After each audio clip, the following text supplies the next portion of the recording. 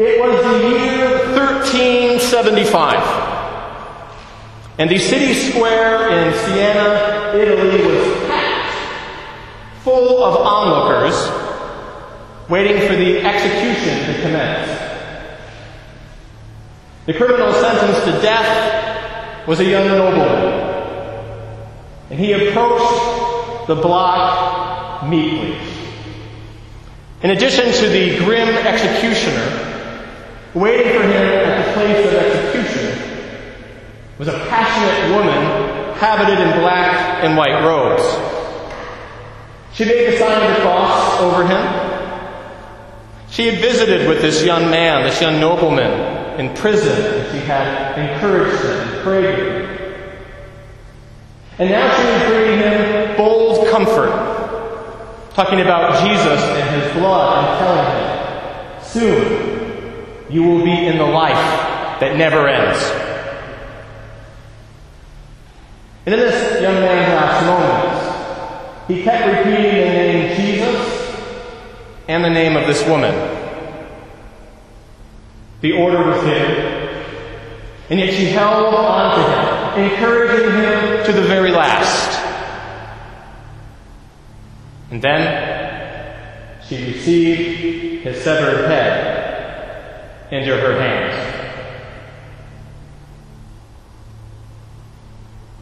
Who was this woman? She was none other than St. Catherine of Siena, who the Episcopal Church celebrates her feast on April 29th. By 1375, St. Catherine had already drawn in a considerable following, an inner circle, which she called her familia. Men and women, lay and ordained, married and single, all who affectionately and spiritually call this 20-something celibate Mom. She had tended to plague victims with her own hands as a nurse. She had traveled about with her colorful group of followers, with Catherine preaching about the reform of the clergy and the need for repentance for all of God's people through a total commitment to the love of God. After 1375, St. Catherine would write hundreds of letters, much in the manner of St. Paul, who was an inspiration to her. She wrote letters to popes, to priests, to peasants, to prostitutes, mercenary captains, and more. Her life and ministry was one of passionate proclamation, advocacy for justice and peace, church unity and reform. She had served as a diplomat between warring Italian states, and with pizzazz, she had pleaded for the popes in Avignon to return to Rome. She was a missional voice long before seminaries held conferences with that name. Her life was very much an inspiration. Her life was very much a reflection of what we heard from today's passage from Acts chapter 5, verse 42. Every day in the temple and at home, they did not cease to teach and proclaim Jesus as the Messiah. Her life was an illustration of the portion from today's Psalm 27, verse 1. The Lord is my light and my salvation. Whom then shall I fear? The Lord is the strength of my life. Of whom then shall I be afraid?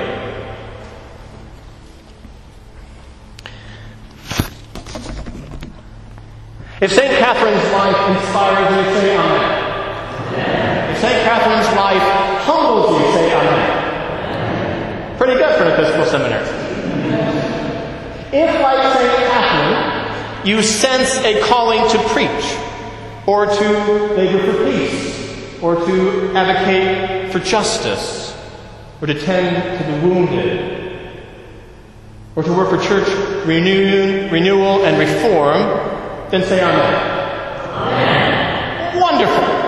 Amazing. Good for you.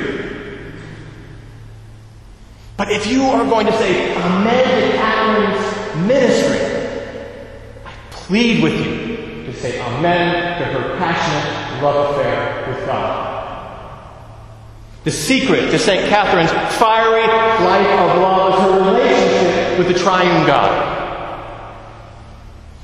St. Catherine was a Dominican sister. She was a member of the Order of Preachers. And her life dramatically captures the Dominican commitments to both contemplation and proclamation, to secret whispered prayer, and to roaring public activity, to Jesus' mountain time with his Father, and Jesus' ministry time with his people. What the English mystic Walter Hilton called the mixed life. Sister Suzanne Naki, who is herself a Dominican and one of the world's leading experts on this saint from Siena, tells us this about Catherine. Likewise, the more intense her external ministry, the more deeply she was driven into prayer. I'm glad to see that BTS offers opportunities for contemplative and centering prayer. Take advantage of these, but do not just try out some practices. With the Spirit's help, find a way to abide in God wherever you go. Even as Catherine, as a young girl, learned to take her monastic cell within her wherever she went. St. Catherine is herself an example of her often quoted words. Be who God meant you to be, and you will set the world on fire. But there's often a but, isn't there? And some buts are bigger than others, yes? But if you become vegetated with vestry meetings, devoured by parish dinners, raptured by rallies, saturated with social justice, and have not love of God, you have become a great facilitator. You have become a great eater. You have become a great activist. But you will not have become a great saint. Catherine was a great facilitator. She was a lousy eater. She fasted too much. And she was a great activist. But first and foremost, she was a great saint. The saint is the one who has a strange nearness to God and makes God real and near to other people. The saint is the one who has a strange nearness to God and makes God real and near to other people. So tells us Archbishop Michael Ramsey. It's not enough just to be strange.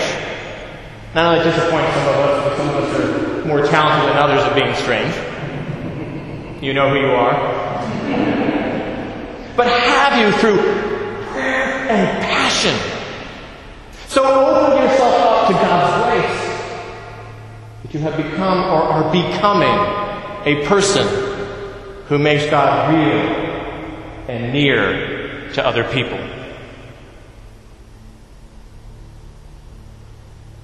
Kindle the flame of your soul through passionate prayer and steady prayer. Cultivate these holy habits now. Splash into the ocean of God's divine grace. Don't settle for the shallow end anymore. Now is the time to dive deep. I'm going to let my sister Catherine finish this sermon because these themes have been hers, its Savior ours, and her words, while they first started with her, by grace can apply to you and to me as well. Let the truth be your constant delight. Proclaim the truth. Don't let any sort of fear make you silent about it. Proclaim the truth even if it costs your life. As for me, his poor daughter, may God give me grace to be always a proclaimer of truth. Amen.